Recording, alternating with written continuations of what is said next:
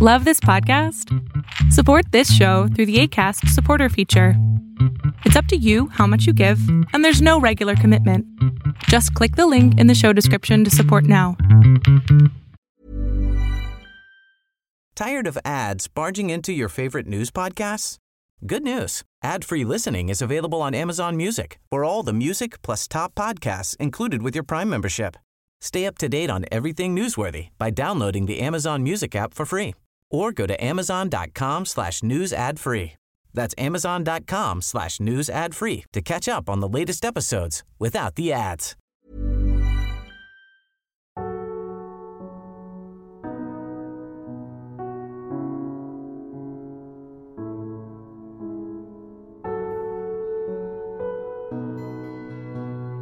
Welcome to the Serial Killer Podcast, the podcast dedicated to serial killers, who they were, what they did, and how. I am your Norwegian host, Thomas Warburg Thu, and tonight, dear listener, we continue our exposé of the torso killer, Mr. Richard Cottingham. We will delve more deeply into his acts as a serial killer, and the events leading up to his eventual arrest and conviction. As an added bonus, the lovely introduction music you just listened to will be available as a ringtone in the next few weeks, both to Android and iPhone. Do not miss out on exciting news, such as the Kickstarter project we got going with the premium mug that changes color as it heats up. So sign up at theserialkillerpodcast.com/tellme. As always, you can personally contribute to the podcast directly via Patreon at theserialkillerpodcast.com/donate. Any donation, no matter how small, is greatly appreciated.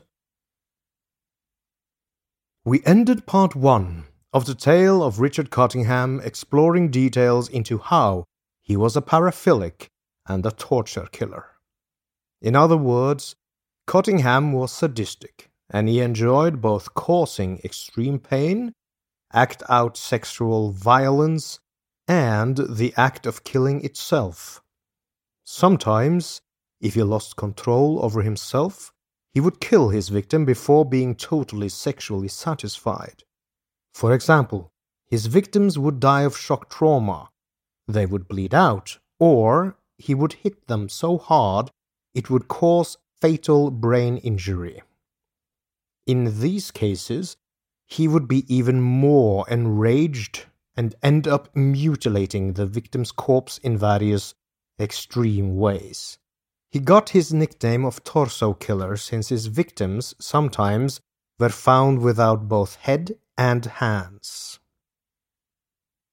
But if torture murder was not enough, a year after his latest kill, Cottingham would delve even deeper into depravity.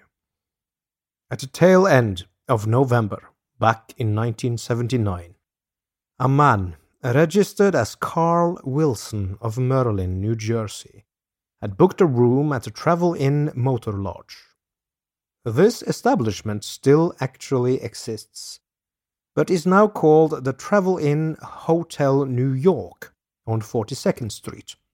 The hotel is not very aesthetically pleasing to look at. It consists of a mid-size 4-story brick building complex, and it is orange in color. It has a small swimming pool in the back and offers free parking to its patrons. It looks very much like you would imagine a budget hotel in New York would look in the late 1970s. The hotel is located just 2 blocks from Times Square, making it a very affordable and attractive option for today's tourists looking to explore Manhattan. And back in the late 70s, it was an excellent option for a man looking to have some private time with prostitutes, indulging in dark fantasies. The so-called Carl Wilson was in his 30s, fairly tall with sandy hair. Staff at a hotel remembered that he placed a "Do Not Disturb" sign on the door of room 417, and they didn't see him again. The room was very quiet for 4 days. No one noticed anything, but behind the plain door of room 417, one could be justified in saying hell had made a cameo performance on Earth. Carl Wilson was, of course, none other than Richard Cottingham, and he had picked up 2 prostitutes. One was a 23-year-old immigrant from Kuwait called Didi Godarzi. She was attractive, with thick, curly dark hair, high cheekbones, and fine olive skin. To support herself and her 4-month-old infant child, she had seen no other options in the poverty-ridden New York of the time than to turn to selling sex. The other woman we know very little about. She was in her late teens or early 20s, and she is still only known as Jane Doe. It was now the 2nd of December, and the streets of New York were especially dismal and freezing cold. The 2 young women were only too happy to get into the warm car of the plain-looking man who wanted a couple of hours of sex with the 2 of them back at his hotel. None of them could have imagined the horrors inflicted upon them by Cottingham before he finally was satisfied and stole their lives as well. When the 3 of them was in his room, he somehow managed to get both of them tied up. He probably did this by explaining he was into S&M, sexual games, and offered to pay them extra for the privilege. When both women were securely tied down, his mask of sanity fell away, and he started to torture them. Instead of just using a rubber hose to beat them, as he had done so many times before, this time he escalated and used a knife. Both women were subjected to him carving long, shallow gashes into their torsos, especially on and around their breasts. None of the knife wounds penetrated through the organs beneath, and were done simply to induce pain and fear. He took his time.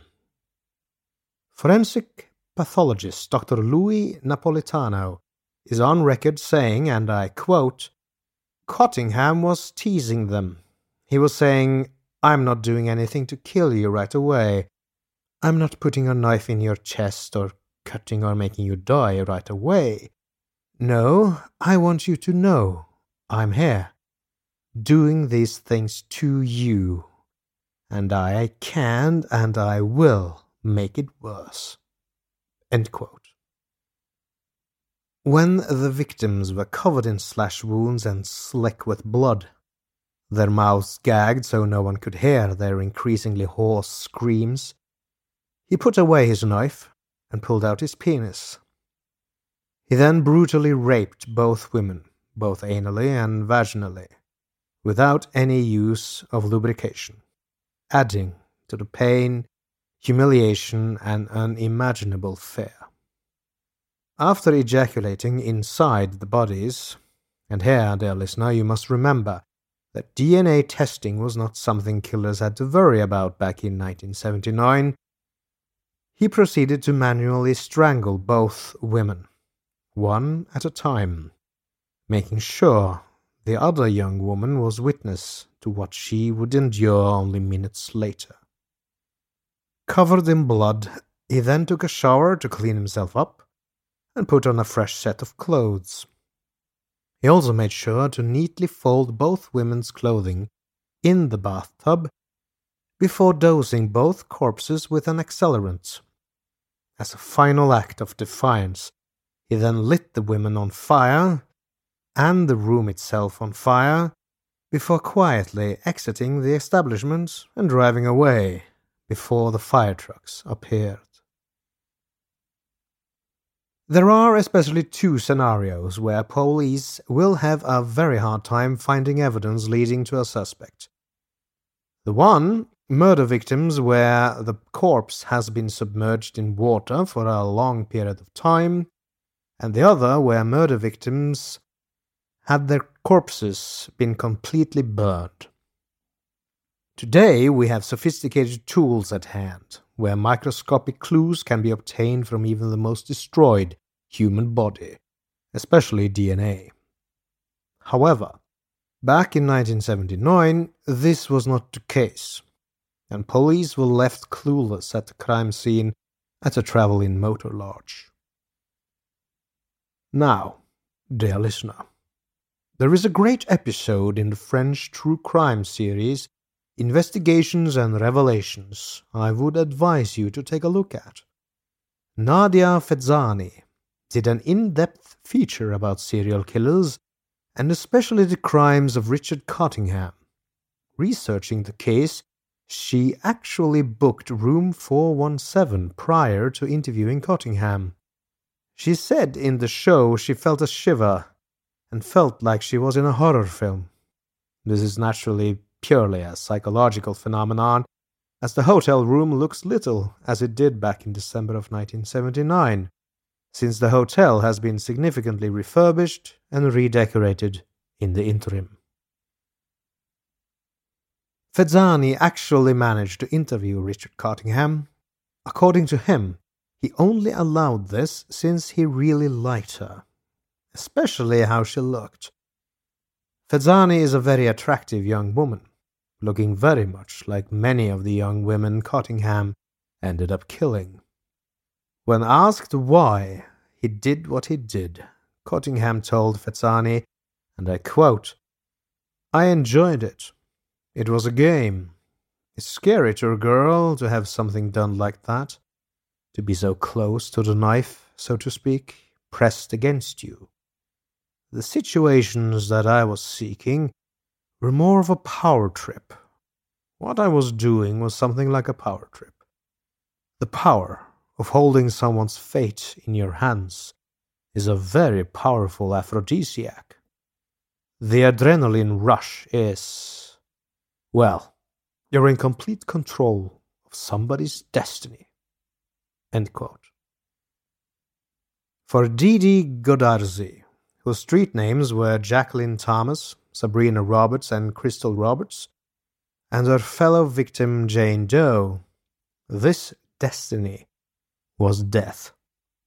The only thing police knew about Jane Doe was that she weighed around 110 pounds, that's around 50 kilos, and that on the night of her murder she wore a pair of bonjour jeans, a mohair sweater in the shade of dark burgundy, and black patent leather boots, all topped by a black full-length coat.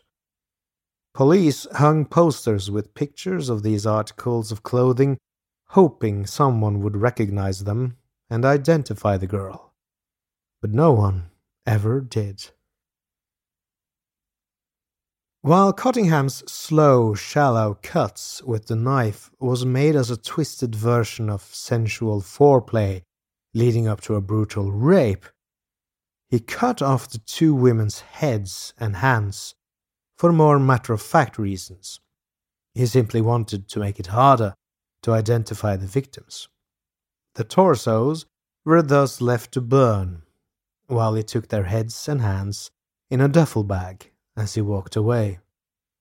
He actually brags about this to Fezzani in her interview, saying, "I had nerves of steel. When I disposed of the heads, I took them out of the hotel.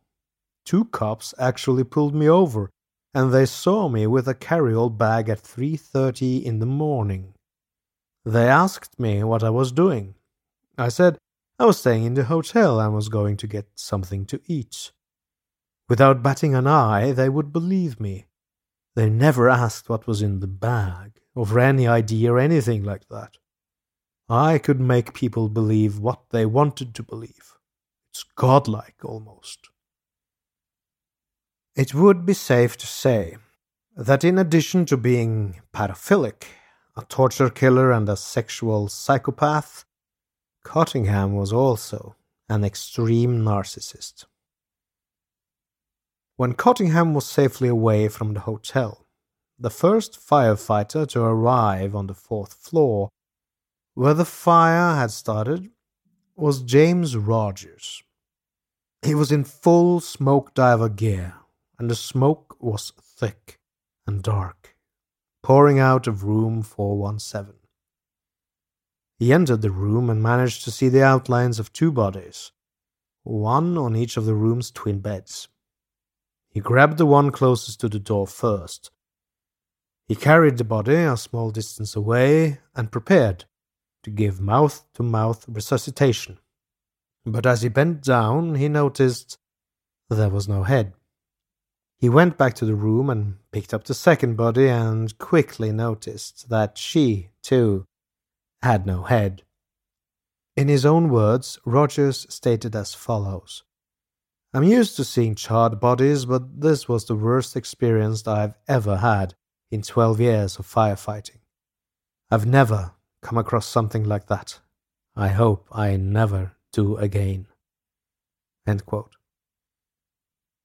The heads and hands of the bodies had been removed with surgical precision, suggesting that the killer hadn't rushed the job, but had taken his time to get it right.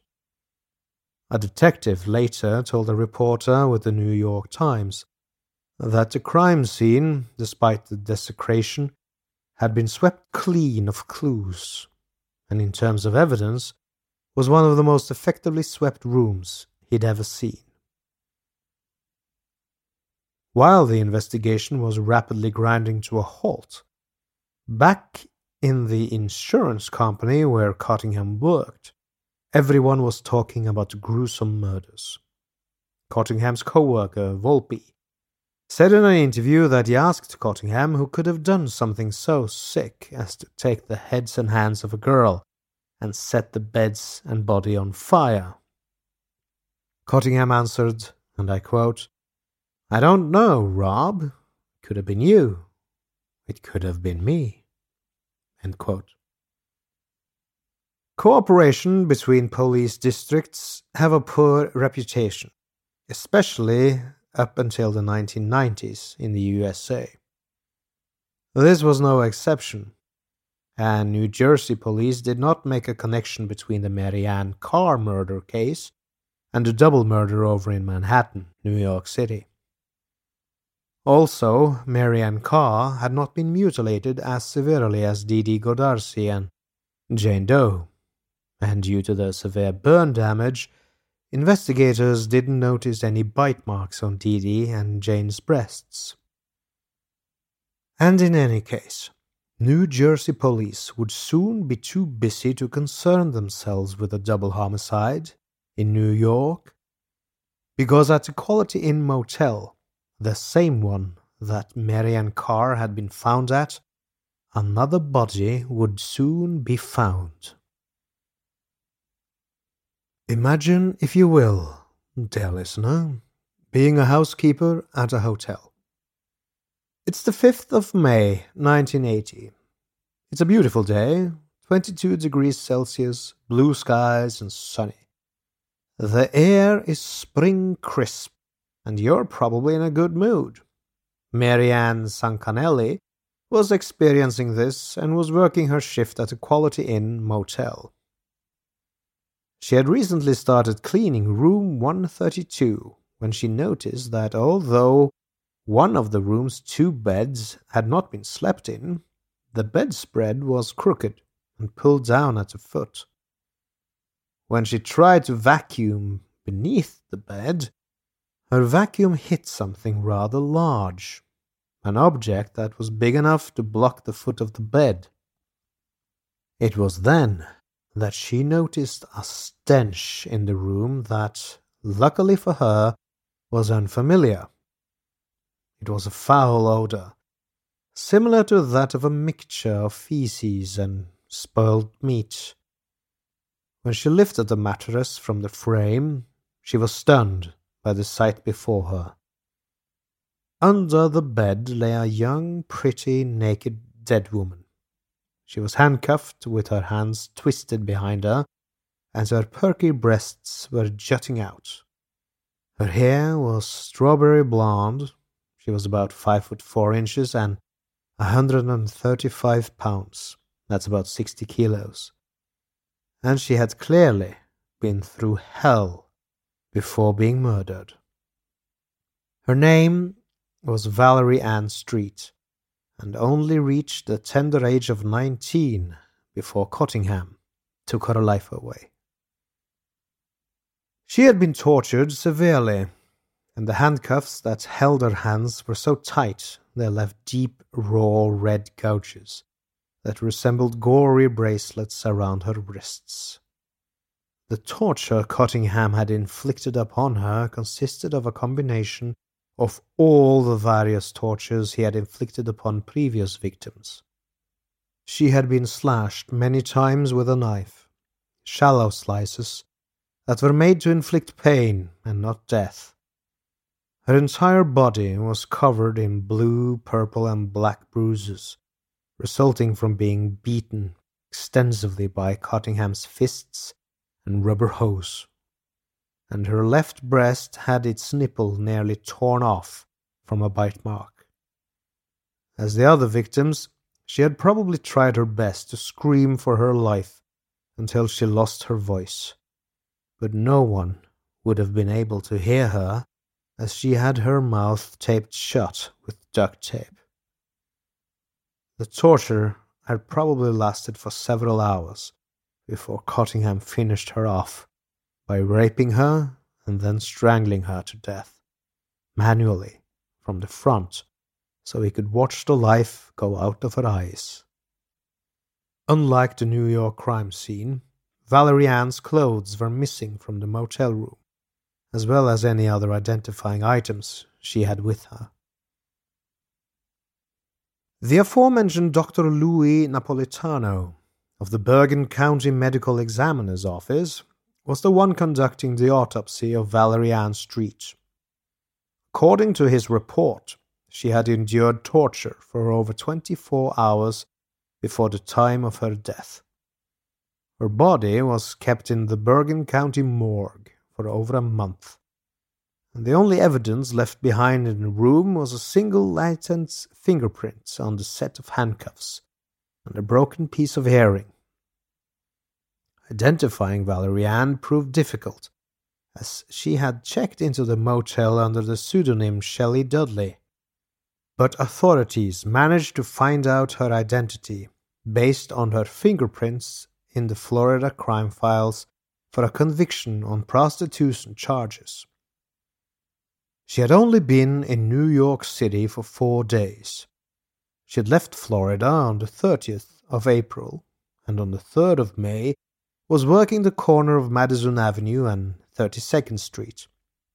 A prostitute named China said she had last seen Valerie Ann on the 4th of May on the same corner. What made this murder scene turn the hunt for the torso killer from a cold case to a slightly warmer one was the fact that Valerie Ann was the second victim found at this hotel in a fairly short period of time, and she had very similar wounds as Mary Ann Carr. Ryan Reynolds here from Mint Mobile. With the price of just about everything going up during inflation, we thought we'd bring our prices down. So to help us, we brought in a reverse auctioneer, which is apparently a thing. Mint Mobile Unlimited Premium Wireless. How to get 30, 30, bit to get 30, bit to get 20, 20, 20, bit to get 20, 20, bit to get 15, 15, 15, 15, just $15 a month? Sold! Give it a try at mintmobile.com/switch. $45 up front for 3 months plus taxes and fees. Promo rate for new customers for limited time. Unlimited more than 40 gigabytes per month. Slows full terms at mintmobile.com.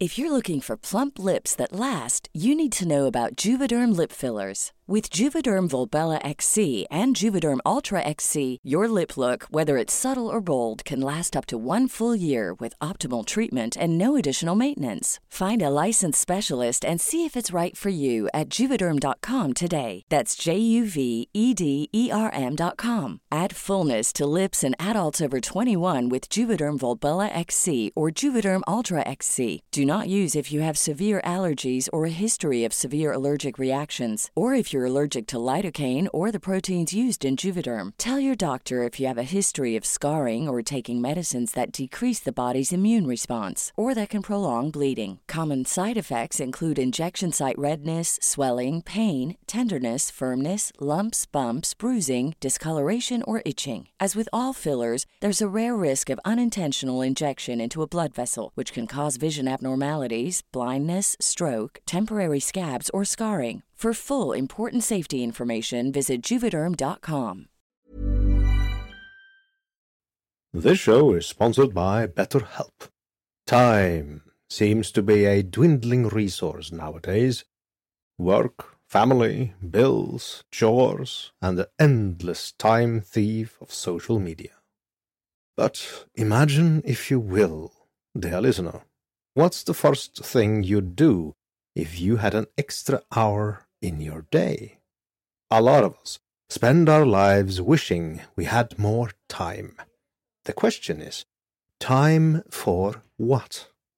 The best way to squeeze that special thing into your schedule is to know what's important to you and make it a priority. Therapy can help you find what matters to you so you can do more of it. Everyone needs someone to talk to. Even psychopaths. Even your humble host. So, if you're thinking of starting therapy, give BetterHelp a try. Learn to make time for what makes you happy with BetterHelp. Visit betterhelp.com/serialkiller today to get 10% off your first month. That's BetterHelp. HELP.com/serialkiller. Dear listener, you might remember my interview with Dr. Al Carlisle. In that interview, we discussed how many serial killers portray many similar traits as those suffering from addiction and obsessive-compulsive behavior. As with addicts of heroin, are always chasing for that ultimate high, that feeling they have the first time they tried heroin. Serial killers often chase the euphoric feeling they experienced when killing their first victim. However, since nothing matches the first high, the killers turn to more and more extreme methods, with often shorter and shorter time between kills, in order to feel as powerful and godlike as the virgin kill made them feel. Richard Cottingham's case was a textbook example of this, and his cooling off period between attacks drastically went down from years to months to just over a week. On the 12th of May, 1980, Cottingham dumped cocktail waitress Pamela Weisenfeld in a parking lot in Teaneck, New Jersey. She too had been drugged, beaten severely, and her breasts were bitten severely, as if by a wild beast. This time, though, the bite marks were not limited to the breasts. Her entire body was riddled with them. Luckily, she managed to survive, and this would bite Cottingham in the rear later on. But it got worse. Only 3 days after the discovery of Pamela Weisenfeld, another escalation also presented itself.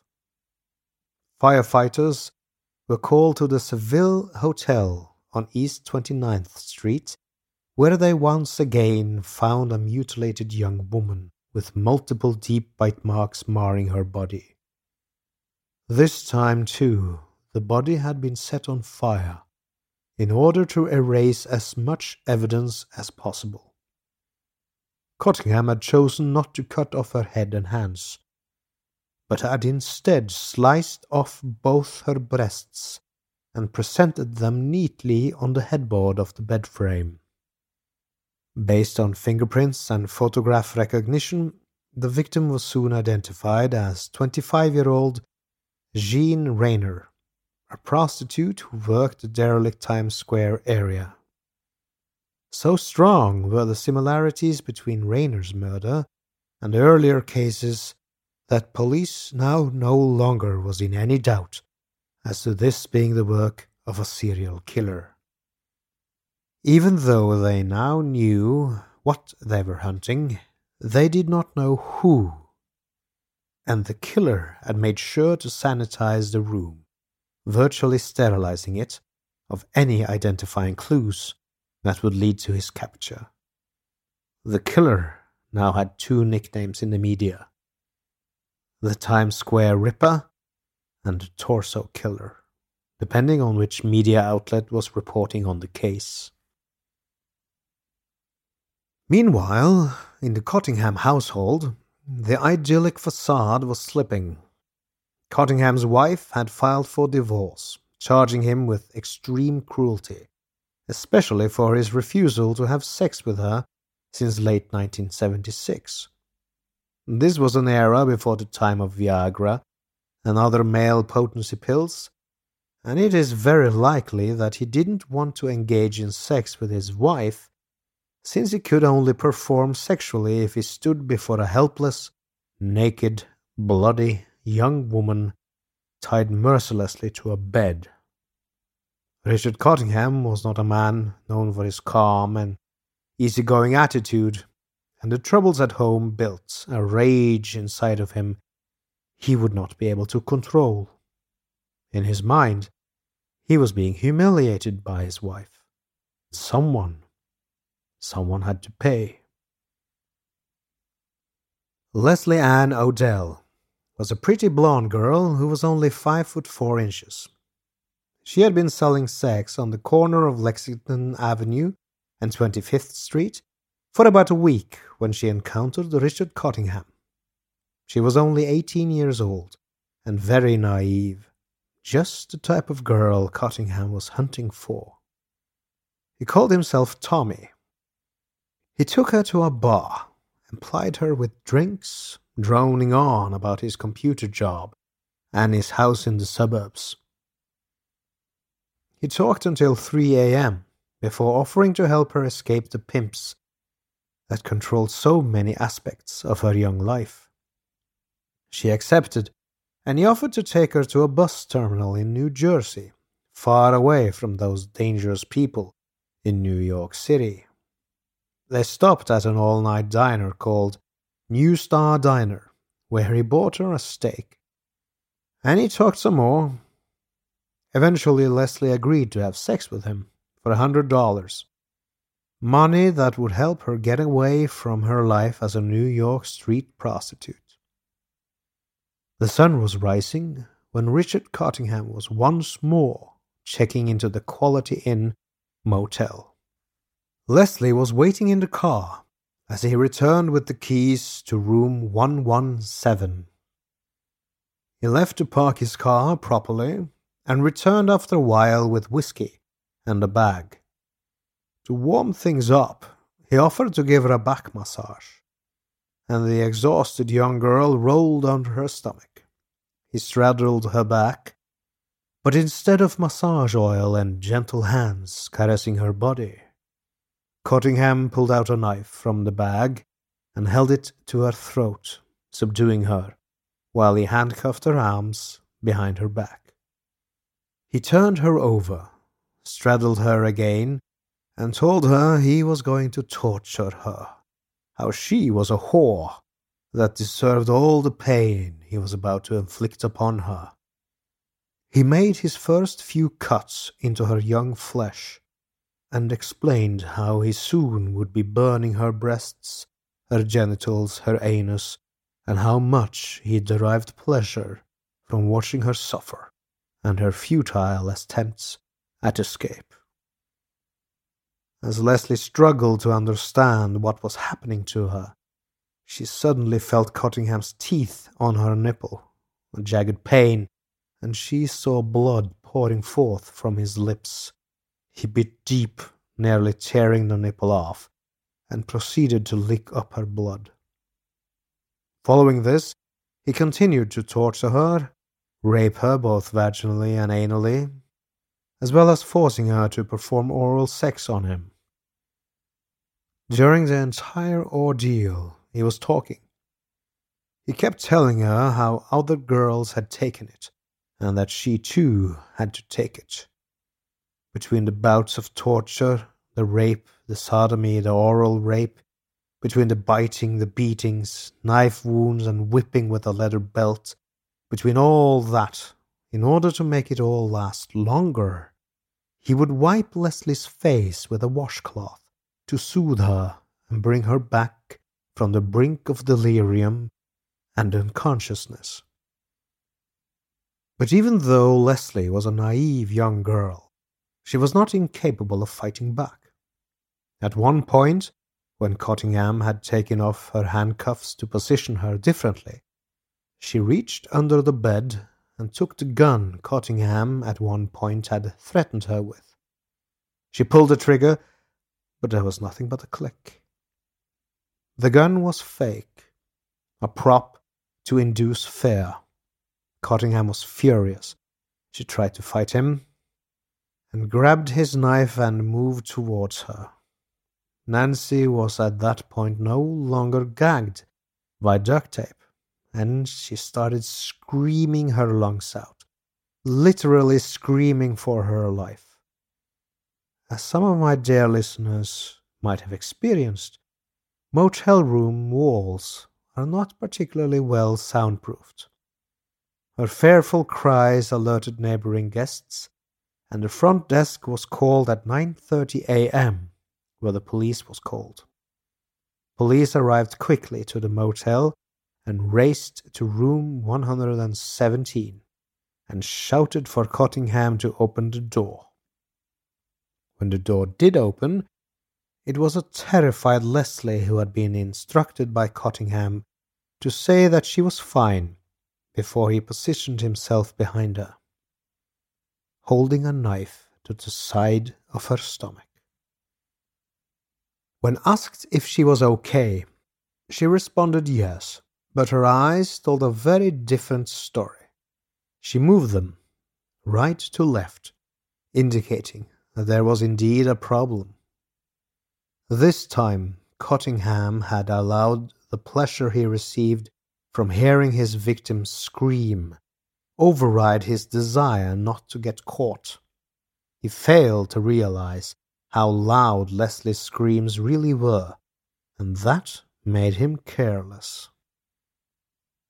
Cottingham realized he was out of luck, and instead of killing Leslie, he turned and ran out of the room's back door. He even took the time to take his instruments of torture with him in a bag. This time the police was ready for him, and he was apprehended before he got very far. The bag contained duct tape, handcuffs, a leather gag, 2 slave collars, a switchblade, replica pistols, and a stockpile of prescription pills, including Valium and barbiturates. Officers Alan Greco and Ed Denning was the ones that had the pleasure of arresting Cottingham, a man they had been haunted by ever since they had found Mary Ann Carr's lifeless body tossed carelessly against the New Jersey parking lot's chain-link fence. Cottingham was read his rights, and he quickly told the officers that the sex with Leslie Ann was consensual and that she had agreed to let him do anything he wanted for $180. This was not very convincing, as you would be hard-pressed to find anyone willing to have their bodies severely cut up and their nipples nearly bitten off for $180. In the interrogation room, Denning and Greco tried to play on Cottingham's narcissism by making the case all about him instead of the victims. Ed Denning was holding his hand, and they were trying to make him confess. Cottingham's eyes, welled up, and he said, "I have a problem with women." He went on to say that his attack on Leslie was so savage because he was stressed about his divorce hearing, and that he had gone out to Times Square to get drunk, where Leslie Ann offered her services for $180. He continually referred to Leslie Ann as the female subject, showing how much he objectified the young woman, even when facing authorities. Cottingham was not forthcoming with details, and was in no way cooperative with the police. Most questions he answered with evasive answers, or simply by saying he didn't remember. When presented with the severity of the wounds he had inflicted upon Leslie, and realizing this was very incriminating, he stopped talking and asked for an attorney. When defense attorney Dean Conway first got a good look at his client, he was not impressed by what he saw. According to Conway, Cottingham was at best average-looking and kind of stocky. Also, Conway did not appreciate Cottingham's unwillingness to take responsibility for his actions, especially considering the mountain of evidence facing him from both Leslie Ann's ravaged body to the bag of sadistic toys he'd carried with him as he tried to flee.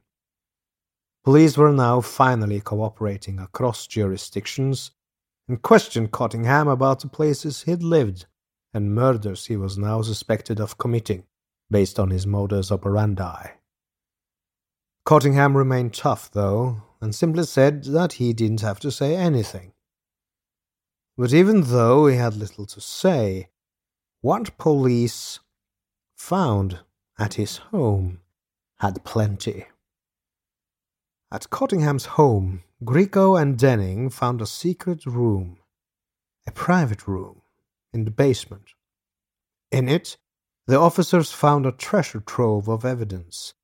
They found a tiny koala bear toy that Valerie Ann Street carried with her as a reminder of more innocent and happier times. And they found an apartment key that fit the door of Mary Ann Carr's apartment. They also found jewelry that he had taken as trophies from various victims. Eventually, the surviving victims, Karen Schiltz and Susan Geiger, identified him as their attacker, and the evidence against him kept mounting.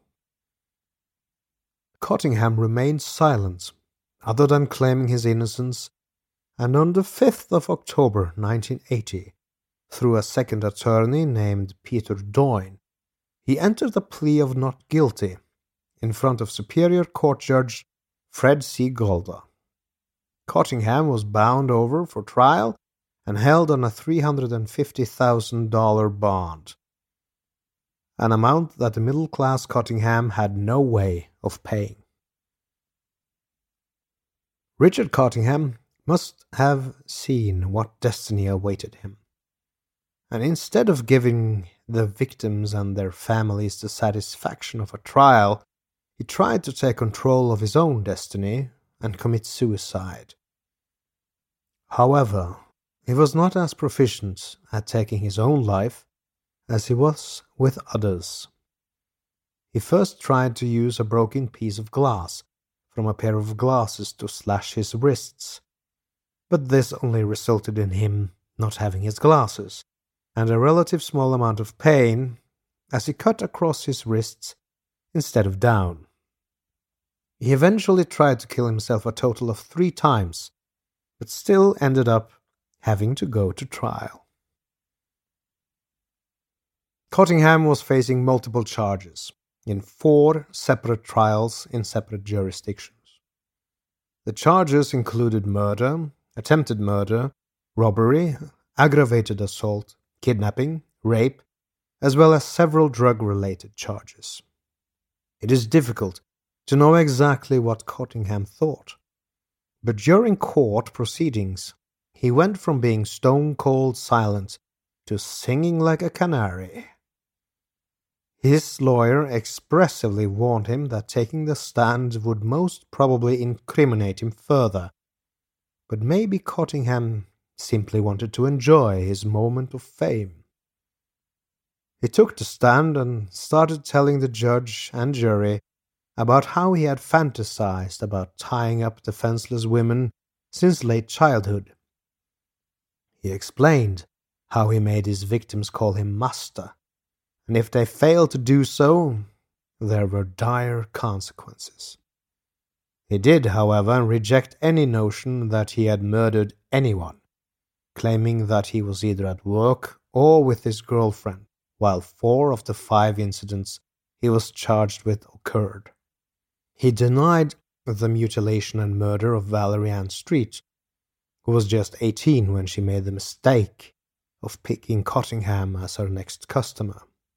Even though the prosecution had presented Cottingham's fingerprint on the very handcuffs found around her corpse's wrists, he brushed it off, as if it was nothing of concern. He denied kidnapping and assaulting Susan Geiger, Pamela Weisenfeld, and Karen Schilt, even though they all took the stand and pointed him out as their assailant. When Leslie Odell, the brave young woman who through her bravery and quick thinking managed to produce Cottingham's arrest, took the stand, her testimony was as detailed as it was damning. Bergen County's prosecutor in the case against Cottingham did not like his suspect very much. He knew Cottingham was an intelligent man, but not nearly as smart as the suspect thought he was.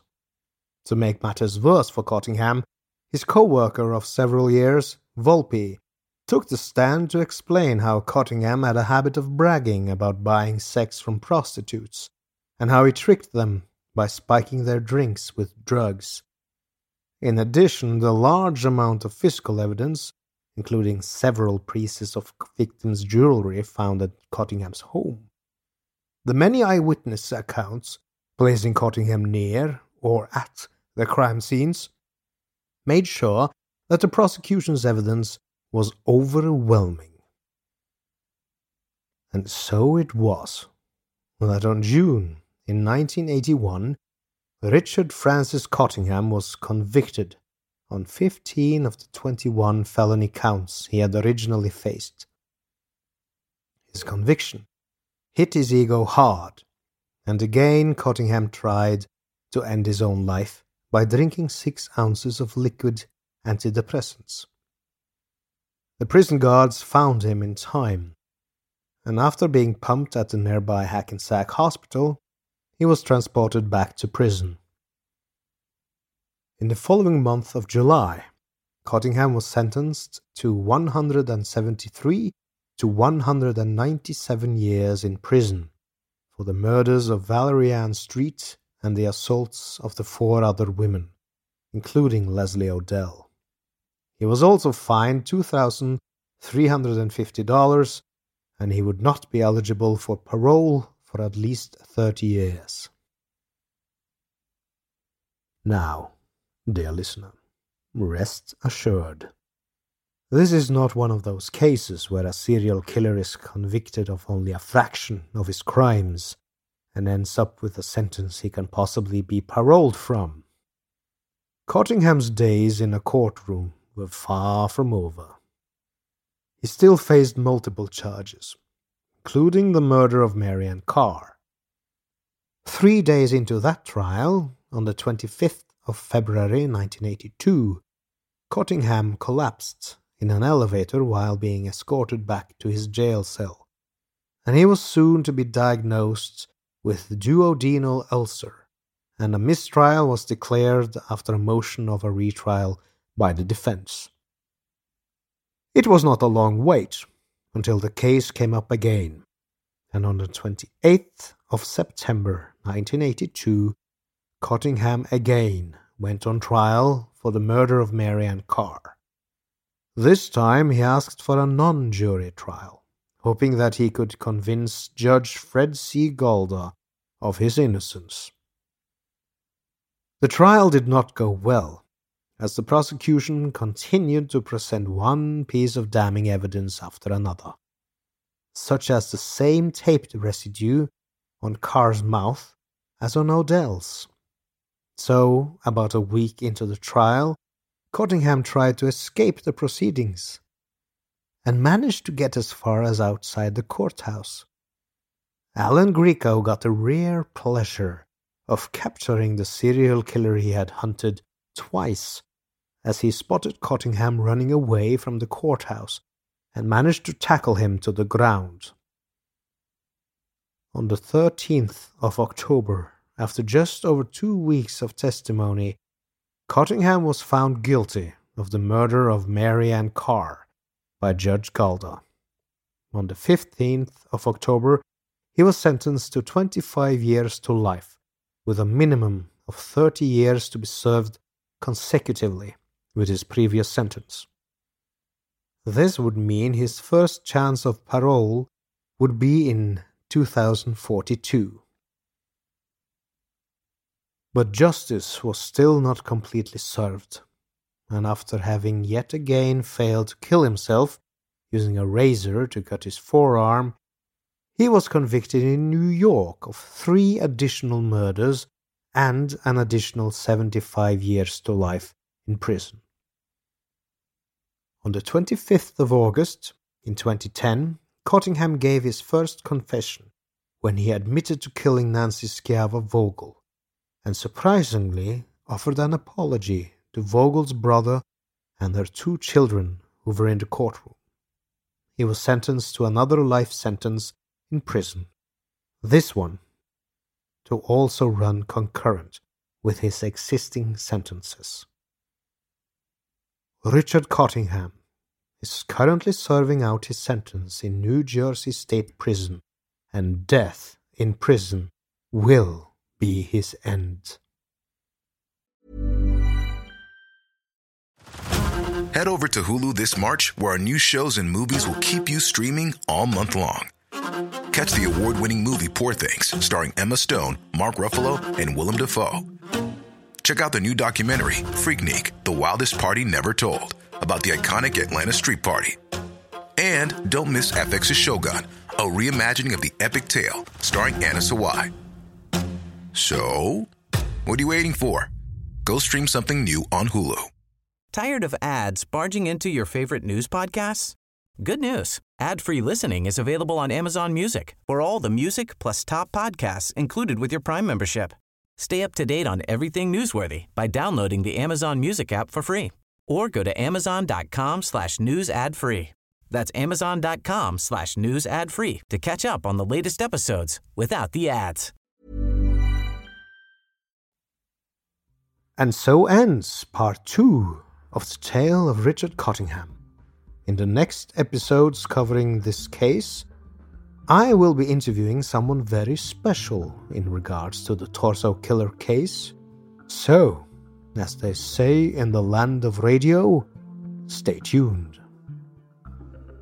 I have been your host, Thomas Warburg Thune. Doing this podcast is a labor of love, and I couldn't have made this podcast without you, dear listener, and especially those of you that support me via Patreon. You can do so at theserialkillerpodcast.com/donate. There are especially a few patrons that have stayed loyal for a long time. Maud, Wendy, Kelly, Elizabeth, Nick, Sid and Meg, Sarah, Tommy, Charlotte, and Craig. Your monthly contributions really help keep this podcast thriving. You have my deepest gratitude. As always, thank you, dear listener, for listening, and feel free to leave a review on your favorite podcast app or website, and please do subscribe to the show if you enjoy it. Thank you. Good night and good luck.